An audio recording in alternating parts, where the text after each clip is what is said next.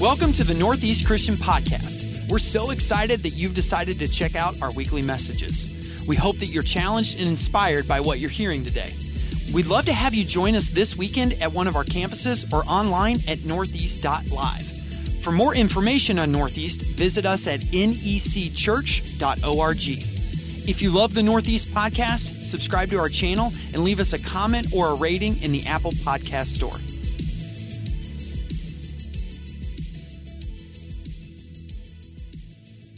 Psalm 119, verses 73 through 80. The psalmist writes, "You made me. You created me. Now give me the sense to follow your commands. May all who fear you find in me a cause for joy. For I have put my hope in your word. I know, O Lord, that your regulations are fair. You disciplined me because I needed it.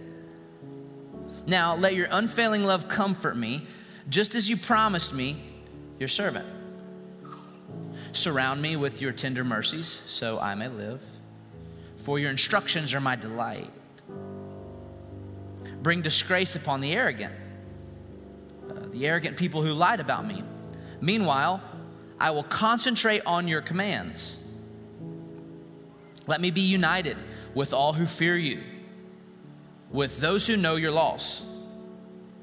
May I be blameless in keeping your decrees, then I will never be ashamed." Word of the Lord. Be seated. Thanks be to God for all of his word. Even Psalm 119, a word about his word. Oh, come on, that was an insider Christian joke. Somebody got that, right? If you didn't get it, take about 30 minutes today and go read Psalm 119, and you will need 30 minutes. Okay, so in his book, Blue Parakeet, Scott McKnight, New Testament professor, talks about how at the beginning of his Jesus class every year with his students, he gives them a test. The test has two parts. Part one is about Jesus.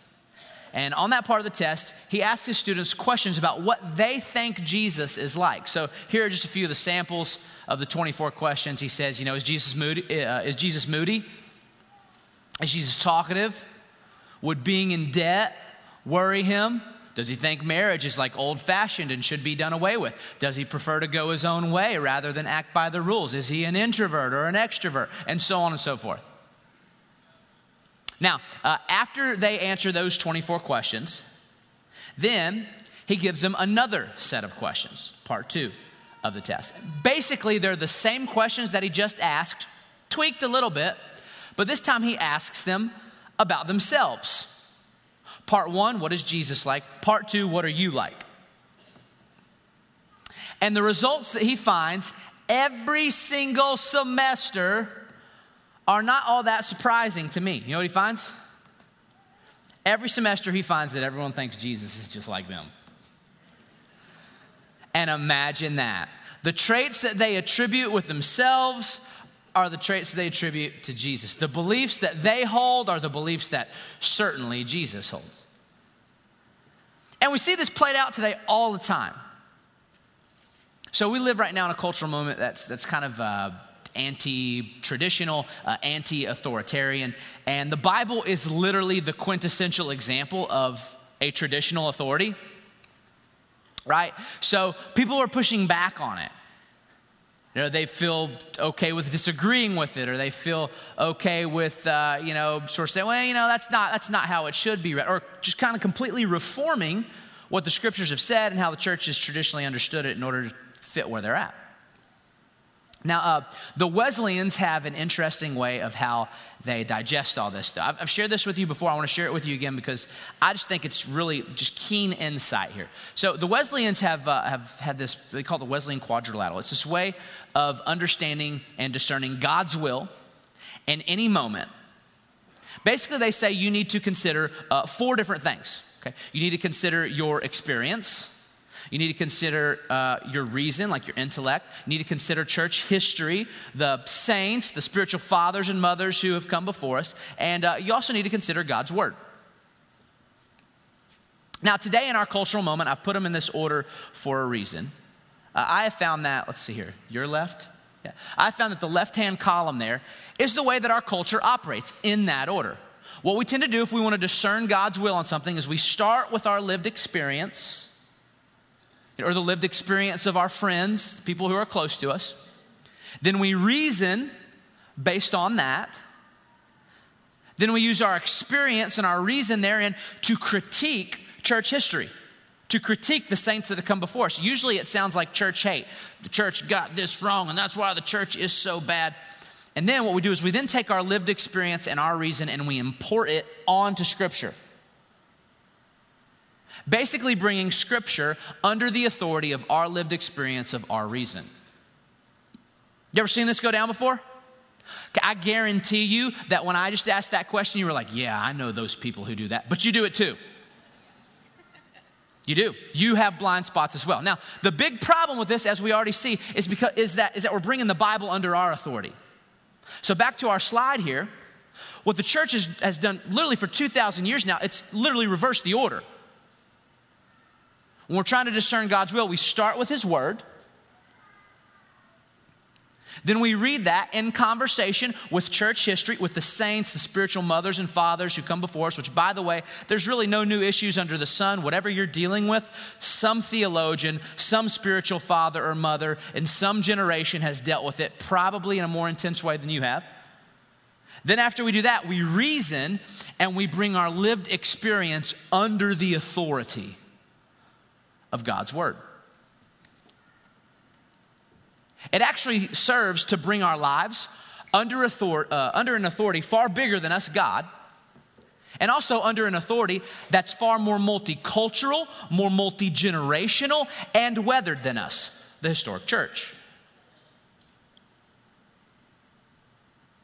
Now, when we bring the Bible or we bring church history, though, underneath the authority of our own experience, what ends up happening is it has to bend the knee to us. And I find that to be very, very problematic. So back to McKnight here. This is what McKnight says. He says, the test results suggest that even though we like to think we're becoming more like Jesus, for most of us, the reverse is probably more the case. We try to make Jesus like ourselves. Or in the words of French philosopher Voltaire, 18th century here, he says, if God has made us in His image, well, we have returned Him the favor. Now, Charles Taylor is a Canadian philosopher, also a Catholic, brilliant mind. You may hear me refer to him a lot because I just think he has a good grip on what's happening in our culture right now. He says that this move towards delegitimizing the Bible or sort of reforming it and making it fit us is part of a larger cultural trend where we see our culture is just kind of anti-authority, anti-institution, anti-tradition about everything. Taylor suggests that right now we're in the process of moving from the age of authority to the age of authenticity. That's how he frames it up. What do you mean, Tyler? Well, basically, we have transitioned away from external authority to internal authenticity in order to figure out literally everything, all of the big questions of life, like the identity question, who are you? We don't look to external authorities. It's not outside in. The way we discern that is inside out. Or morality, what ought you be doing? We don't look to external authorities, it's inside out. Make your own truth. Or how about theology? Like, what is God's will? What is of God? We don't actually look to God. We look to our lived experience and our own reason first and then import it on Him.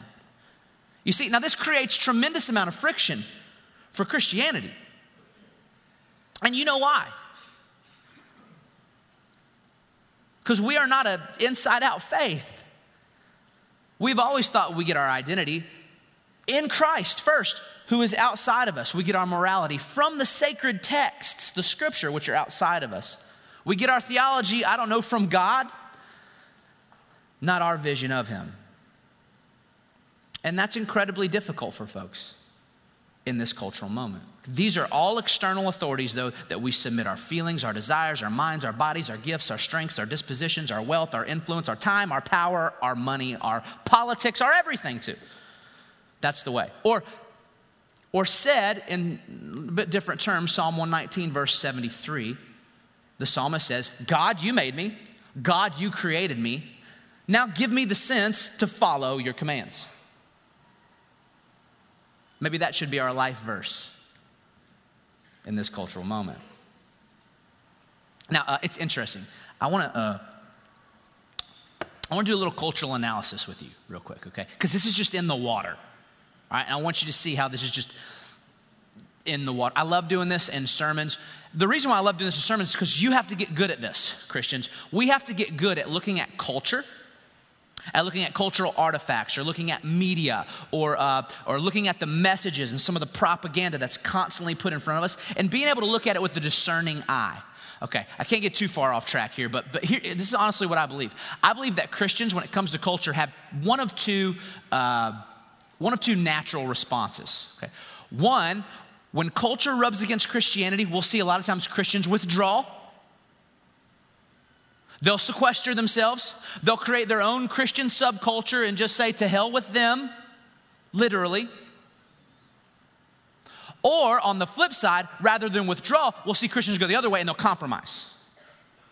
And they'll embrace what I would call majority morality in order to better fit in. Either one kind of relieves the tension, and so that's why we see Christians gravitate towards either one. But the better, more biblical approach is not withdrawal and it's not compromise. It's being a people who are in, not of the world. In, not of. You ever heard that before in church? We're to be in, not of.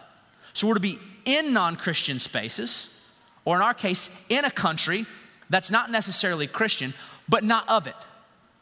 While we live in non-Christian spaces, we should be able to discern the media, again, the messaging, the things that are being put in front of us. And we should be able to celebrate and cheer on the aspects of it that go to the glory of God and represent His truth. And we should also be able to criticize that which is not good and which is not godly. So I want to practice that right now with you by looking at a cultural artifact and doing just a bit of cultural analysis on how this plays out. May I present to you a great piece of film known as Moana. Love Moana. For the record, if you're noticing a disproportionate amount of Disney allusions in my sermons over the last couple of years of my life, it's just the season we're in, okay? It's just the season we're in, so just bear with us. Who's seen Moana, by the way? Okay, so most of us are on the same page. That's great. For what it's worth, I'm going to be hard on an aspect, a message, one of the messages of Moana here in just a second. I want you to know I love the movie. It's a favorite in the McKenzie household. We've watched it several times. I think it's one of the top 5 Disney soundtracks of all time. Hot take for you. But one of the main points of discipleship that this movie tries to form you into is this: the voice inside of you is truer and more authentic than any of the voices outside of you. Now you can see this in the main songs. Okay, I'm going to show you one. I'd pulled several examples, we just don't have time. I'm going to show you one.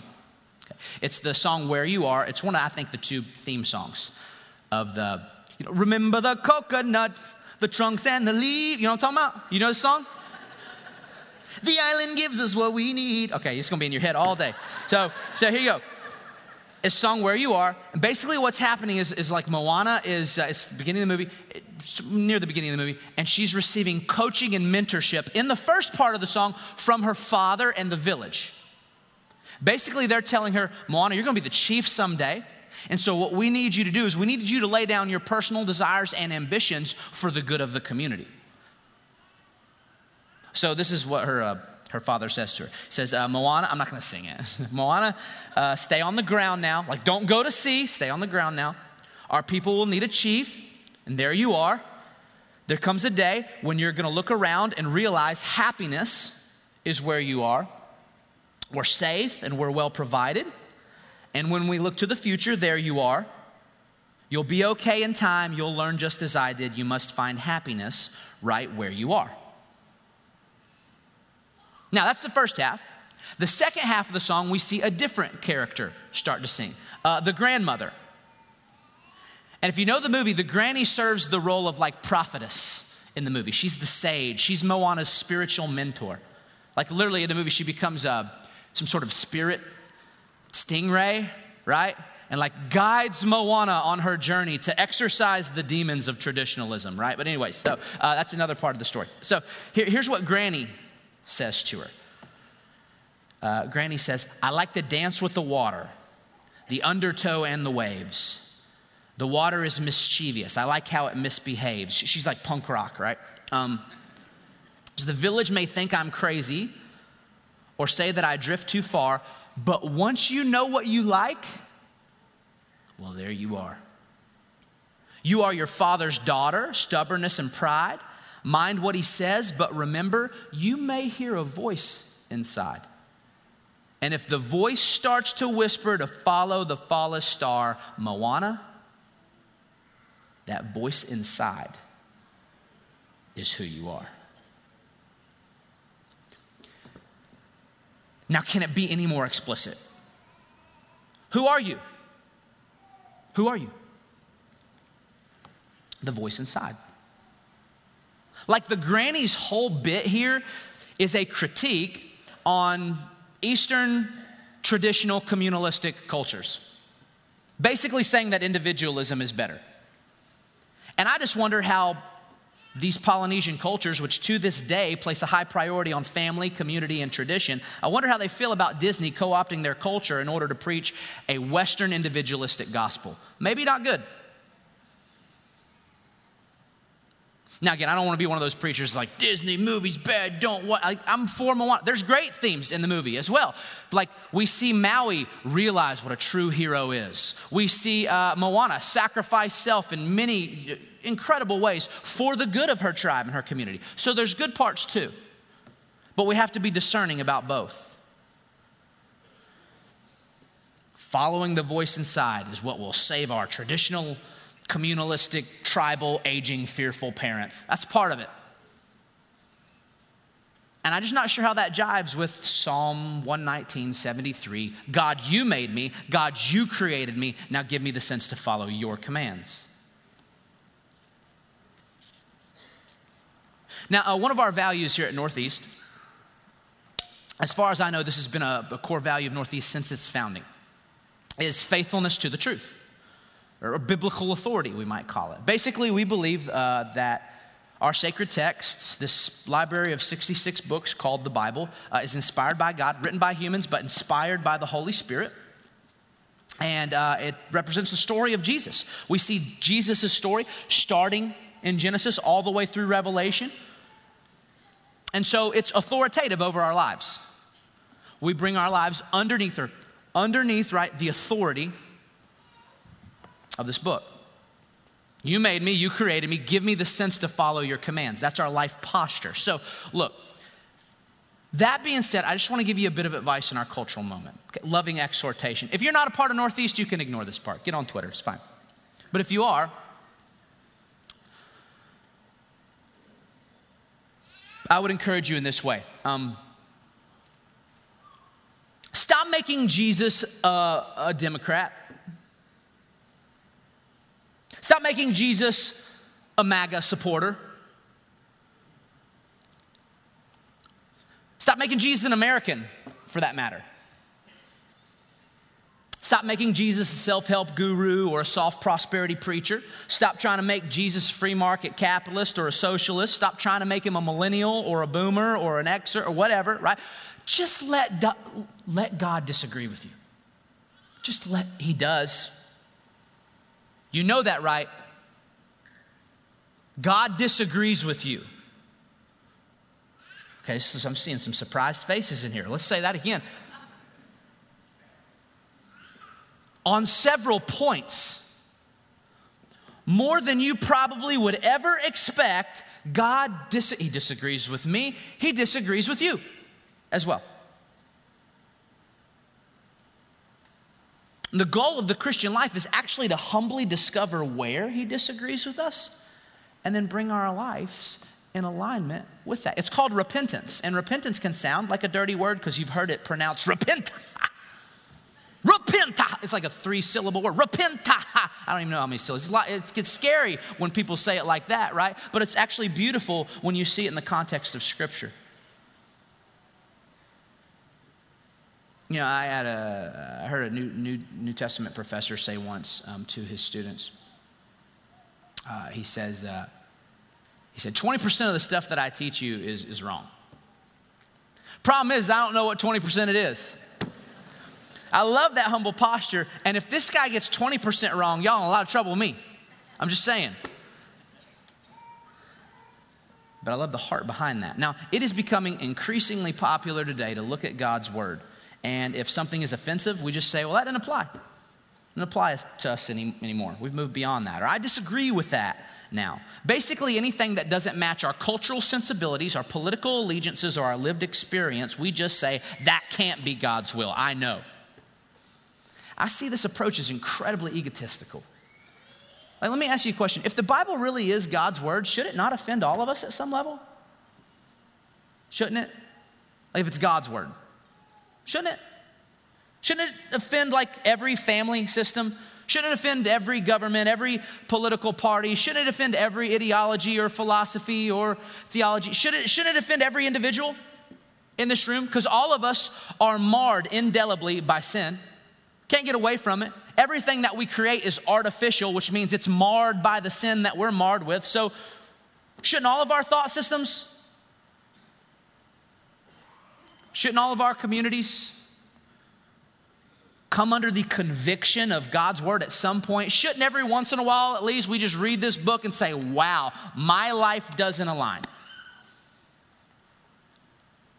I wonder why. I wonder if I should, I don't know, do something about that. It'd be a very bad sign for me if the Bible didn't offend every human. Like, if the Bible never offended Republicans, if the Bible never offended Canadians, the Bible never offended, white people or women or socialists, take your choice. If it never, that would be concerning to me, because I would think to myself, this sounds like a very human book rather than a transcendent one created by the God over us all. So Psalm 119, you made me, you created me. God, our prayer today is to give us the sense to follow your commands, not make up our own. Now, Larry Hurtado was an absolute giant in New Testament studies, theology, literature. He was actually at the University of Edinburgh for a long time, passed away in 2019, wrote this book in 2016. I read it in 19, the year that he died. It's a book called Destroyer of the Gods. I'm not actually recommending this book because it is historical drudgery. Now, if you're into this sort of punishment, self-flagellation like I am, then read it because it's great. But if you're not, then you don't want to go there. In the book, Destroyer of the Gods, you can hear it in the title, he makes a historical case for how Christianity destroyed the Roman pantheon of gods and totally upended the Roman Empire. Here's how the book is summarized on the flap. I love it. Silly, stupid, irrational, simple, wicked, hateful, obstinate, antisocial, extravagant, perverse. The Roman world rendered harsh judgments upon early Christianity. Like, these were the things the Christians were called, including branding Christianity new. Christianity's novelty was no badge of honor. Called atheists and suspected of political subversion, Christians earned Roman disdain and suspicion. Yet, as Destroyer of the Gods demonstrates, in an irony of history, the very features of early Christianity that rendered it distinctive and objectionable in the eyes of the Romans have now become so commonplace in Western culture as to go unnoticed. Christianity helped destroy one world and create another. Now, in the book, he goes on to lay out several Christian distinctives that were unique to the Christian social project in those first few centuries. I want to list off to you 5 key behaviors here that I found very interesting, and I can promise you this, as I list these off, at least 1, probably 2 are going to offend you, so take a deep breath. Take it up with the early church, okay? This is their stuff. First, multi-ethnic diversity. This marked the early Christian church. What we might today call anti-segregation or anti-racism or anti-prejudice, immigrant care, hospitality to the stranger, love for the enemy, what we might call racial and ethnic reconciliation. Basically, if you read Paul's letters, what you see him dealing with most of the time is just trying to get Jews and Gentiles to eat and worship together. The first church council, the Jerusalem council, was over what? Jews and Gentile issues, okay? Go read it for yourself, Acts 15. Next key behavior that was a part of the early Christian social project that set them apart from the Roman world was economic justice and inclusion, or basically preferential treatment for the poor, social concern for the poor, loving the least of these, the hungry, the thirsty, the naked, the foreigner, the prisoner, the sick, all of Jesus's Matthew 25 categories. James, Jesus' brother, says true religion is caring for orphans and widows. Acts 2 tells us that they shared everything that they had. Acts 4 tells us that there were no poor people among the community. Amazing. Third, forgiveness and reconciliation. Key distinctive for them. This was not a movement that was vengeful or vindictive. Cancel culture was not in their code. If the early Christians were around today, I'm not sure how they would interact on social media. They were not fueled by rage. They were not engaged in culture wars. They were not constantly victimizing themselves and calling everyone else either hateful or an enemy of the state. They were conciliatory. We leave vengeance in the hands of God. Like basically, if you killed a Christian, they didn't kill you back. They died forgiving you. Self-defense and self-preservation were not in their code. They prayed for Nero. Think about that. Fourth, the sanctity of human life. Talked briefly about this last week, but we see as early as the first century in Christian documents like the Didache, like the Epistle of Barnabas, which by the way almost made it in the New Testament canon, which is another Bible study, right? But in these early documents, first century, we see Christian communities resisted infanticide. They resisted exposure of newborns. They resisted abortion. They basically would adopt the pagans' babies that they were ready to dispose of into their communities. Fifth distinctive was their sexual counterculture. Basically, they emphasized sexual responsibility over sexual liberty. They understood sex is powerful, that God's restrictions were purposeful and important. So they had highly restrictive boundaries on where intercourse and intimacy belong. It was not something you had with adolescents or prostitutes. It was not something you had with multiple partners. And this was going on all over the place in the Roman Empire during that day. It was not something that could be coercive. It was always consensual. There was not a double standard where men got to do more than women, which was the case back then. It was highly restrictive, monogamous, lifelong, opposite gender, loving covenant. This was the way of the early church. And this was in a culture that had even less boundaries than we do today. The logic of the Christian community then was that their boundaries honored God and his creation intent and also protected the family unit, which is the backbone of communal flourishing. Now, can you put them back up there again real quick? Because I just want to show you something, all right? If you look at these five, they were category defying then. And they may be even more category defying today. Because the first two sound like the left, the last two sound like the right, and the middle one doesn't sound like either.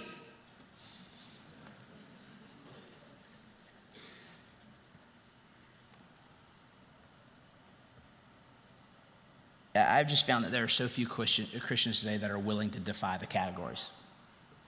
You know?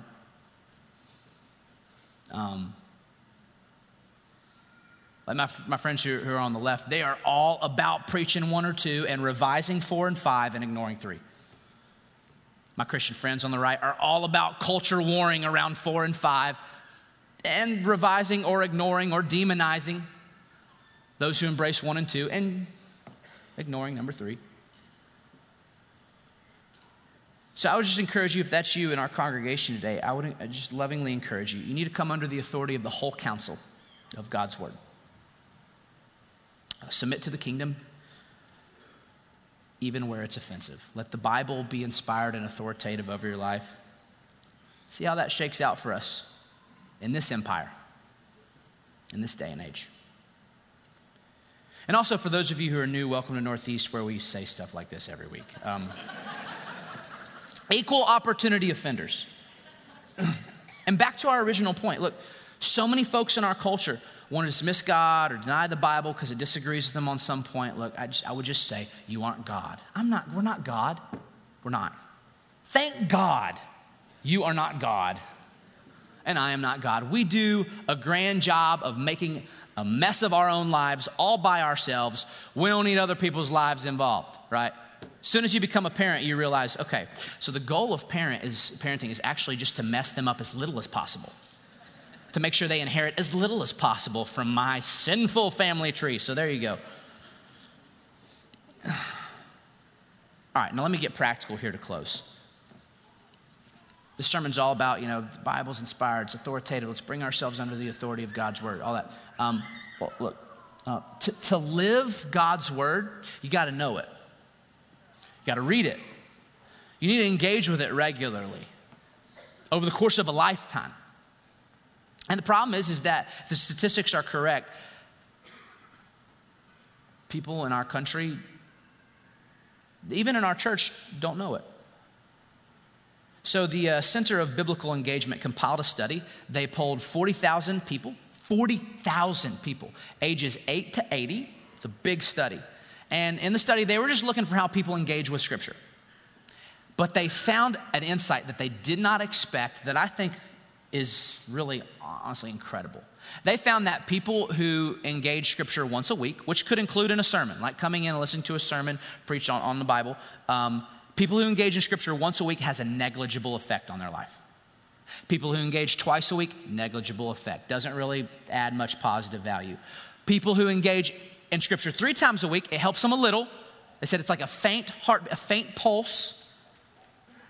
But when people go from 3 to 4, they call it literally the power of 4. When people engage in Scripture 4 times a week or more, the statistics literally jump off the page. It goes from negligible to undeniable. Feelings of loneliness drop 30%. 4 times a week or more. Anger issues drop 32%, 4 times a week or more. Bitterness in relationships drop 40%. Alcoholism drops 57%. Sex outside of marriage drops 68%. Feeling spiritually stagnant drops 60%. Viewing pornography drops 61%. Sharing your faith jumps 200%. Wow. And discipling others jumps 230%. The results are incredible. Now, the hard truth is that while Scripture still to this day proves to be incredibly powerful in shaping our lives, public trust and biblical literacy continues to plummet.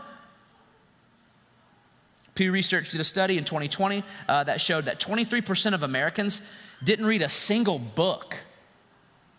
And you had a lot of time that year, America. So apparently there's just a literacy problem in general. For what it's worth, the biblical engagement study did not discriminate against listening to the Bible or reading the Bible. You can listen to it 4 times a week. The effects are similar. Pew also found 64% of evangelicals only read their Bible once a week or less. Wow. Now, not at Northeast, right? Not at Northeast. Well, a few weeks ago, we did a congregational survey. Y'all remember? 2 parts to it. There's a demographic part. There's a discipleship part. We got some amazing data back from that. I'm not going to review it all with you today, just what's relevant to this sermon. First, graphic number 1 there, you can see. It asks, how confident are you living for Jesus at your workplace? And this is incredibly encouraging, y'all. Check this out. 70% of our congregation rates out at either a 4 or 5 in terms of your confidence taking Jesus to work. That's incredible. Only 6% of our congregation said they weren't confident. That makes me so proud and so happy as a pastor. I think we're doing something right together. Next graphic here. How confident are you in discipling your kids? Again, what's this? 18, 38 plus 54. About 55% of our congregation says you are very confident in discipling your kids. Only 13% say they're not confident. That's a good thing. The next generation, by the way, is going to change the world. Only question is how. And parents hold the formative clay of their hearts and minds in their hands. You are the chief pastors, the chief disciplers of your children. Very encouraging. Next slide here, very encouraging. If the statistics are correct, well, let's see here. So 80%, so 82% of our congregation shared Jesus with at least one person over the last year. 82%. Now, I want to give you a round of applause. No, I'm giving you don't clap, I clap for you, okay? I am so proud of that. Like, that makes me, put it back up there, okay? I don't only see me. Like, check this out. Unreal. 23% apparently share Jesus 6 times or more. Now, don't be annoying. Okay, don't pander. We always walk the walk. We're ready to talk the talk when the opportunity's right, all right? Don't be one of those people who every day walks into work, drops your Bible as loud as you can on your desk, you know. Do you know where you're going when you die? Don't do that, but I love that. I love that you have an evangelistic heart. Now, good news having been shared, also got another graphic, because this is where it starts to turn. According to this graphic, only about 1/3 of our congregation is confident with your Bible knowledge. 1/3. About 43% of people are in limbo. So I would assume that probably means maybe you grew up in a Christian home or a Christian context, but you're just not real sure about Scripture. And 23% of our congregation isn't all that confident at all. The next slide is even more concerning. 12% of our congregation has no quiet time routine. 21% say that it's rare. 11% say once a week. About 1/3 say they engage with Scripture in quiet time about a third, a few times a week, excuse me. And only 22% of our people engage with the Bible every day. 22%. Now, I don't want to guilt you. Like, that's not the point of this. I'm not trying to say, so shame on you. Now let's pray and go home. Read your Bibles. No. What I want to do is I want to bring this to your attention and hope that you come under the loving conviction of the Holy Spirit. Because, okay, we're in a series called Next Steps right now, right? We've been in this for 5 weeks. We're asking you to volunteer and to give and to do all the things. And go to Northeast Basics, learn about our church, get more involved, et cetera, et cetera, et cetera. But apparently, if we wanted to ask you to just do one thing, we should just ask you to engage with Scripture 4 times a week. Because if we get people to do that, everything else will take care of itself. So to close this series out today, that's my big request. My big challenge for you as we walk out of this series. Make your next step deeper, more consistent engagement with God's Word. Believing in your heart that it is inspired by the Holy Spirit and that we come under its authority. I'll take a group of people who engage in that 4 times a week any day.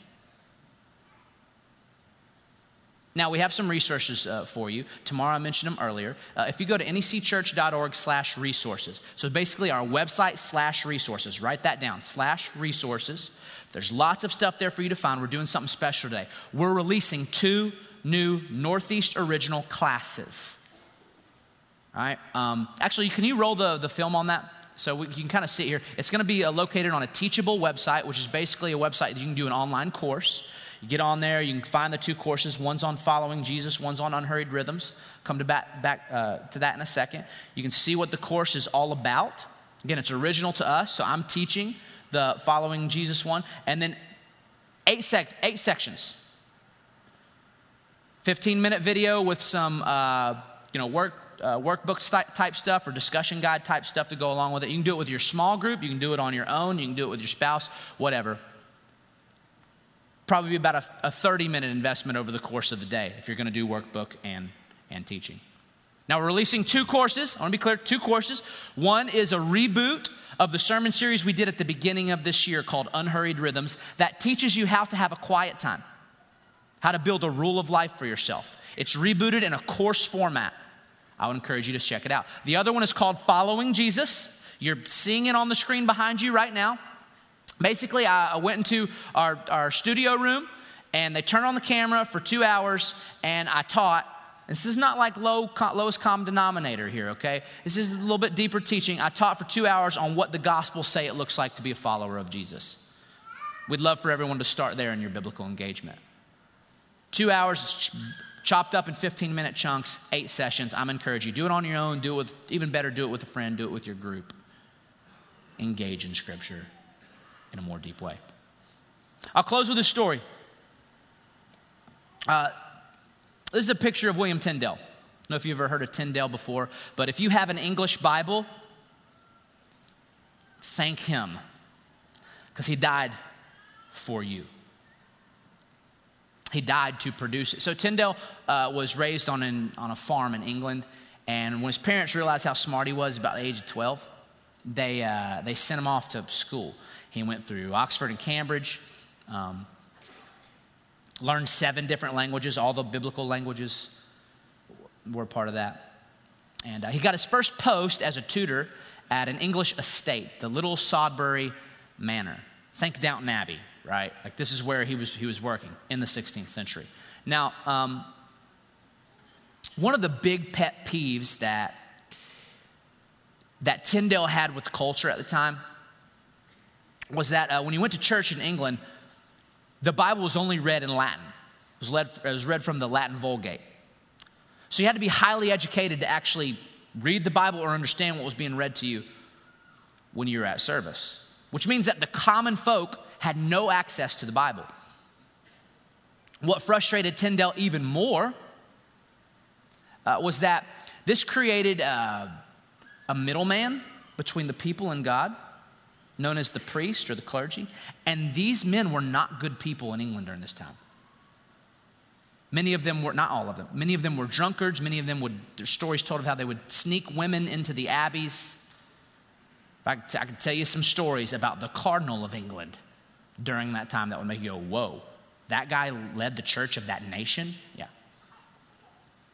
So basically, Tyndale didn't like the fact that these leaders didn't live the Bible. Apparently, they didn't read the Bible, and they certainly didn't share the Bible with the common folk. So one night, he's at the dinner table at the estate. There are some nobles who have come over. There's some powerful clergy who are there. And over a dinner discussion, they're talking about King Henry VIII's divorce with Queen Catherine. Have you heard of this? Basically, Queen Catherine couldn't give Henry a male heir, and so he requested to divorce her to the Pope. And the Pope told him no. Nope. So they're discussing the morality of it. And this abbot who was at the table that night with a big gold chain, very elegant, looked over at Tyndale and he said, well, you're a learned scholar. What do you think, Tyndale? And Tyndale said, it's not about what I think. It's about what the scriptures say. What do the scriptures say, abbot? Well, the abbot's face grew red because he didn't know. And he responded back, well, the Pope says, and Tyndale cut him off. He said, no, not what the Pope says. I don't know what the Pope says. What do the scriptures say about divorce and marriage? Again, the abbot kind of got flustered and finally pointed his finger at Tyndale and he said, I will not have some country priest lecture me. And this is what Tyndale said back to him. He said, you don't know because you don't read the Bible. And the people can't read the Bible because it's read to them in Latin. And then he pointed his finger back at the abbot. And this is what he said. He said to him, if God spares my life, before many years pass, I will help the boy behind the plow to know more of the scriptures than you do. What a life vision. And that is exactly what he did. He went on to translate the Bible into English. They wouldn't let him. The Church of England denied, it was punishable by death in England at that time. So he went to Germany. He finished the Tyndale translation, English translation of the Bible, made 15,000 copies and sent them back, smuggled them into England, sometimes at the bottom of flour barrels. They sold like hotcakes. They continued to print more and more and more. Finally, the word of God was being put into the hands of the common folks. And this made Tyndale an outlaw. Eventually, he was betrayed by a friend, arrested, thrown into prison, condemned a heretic, strangled and burnt at the stake for translating the Bible into English. Think about that. And yet Tyndale's dying words were this: Lord, open the eyes of the King of England. And apparently, God answered his prayer. Because using Tyndale's work, Miles Coverdale published the first ever complete Bible in English. King Henry VIII gave it a stamp of approval, and by 1539, 3 years after Tyndale died, every parish church in England was required to make English copies available to the people. Once they got the word of God in their hands, they couldn't stop it.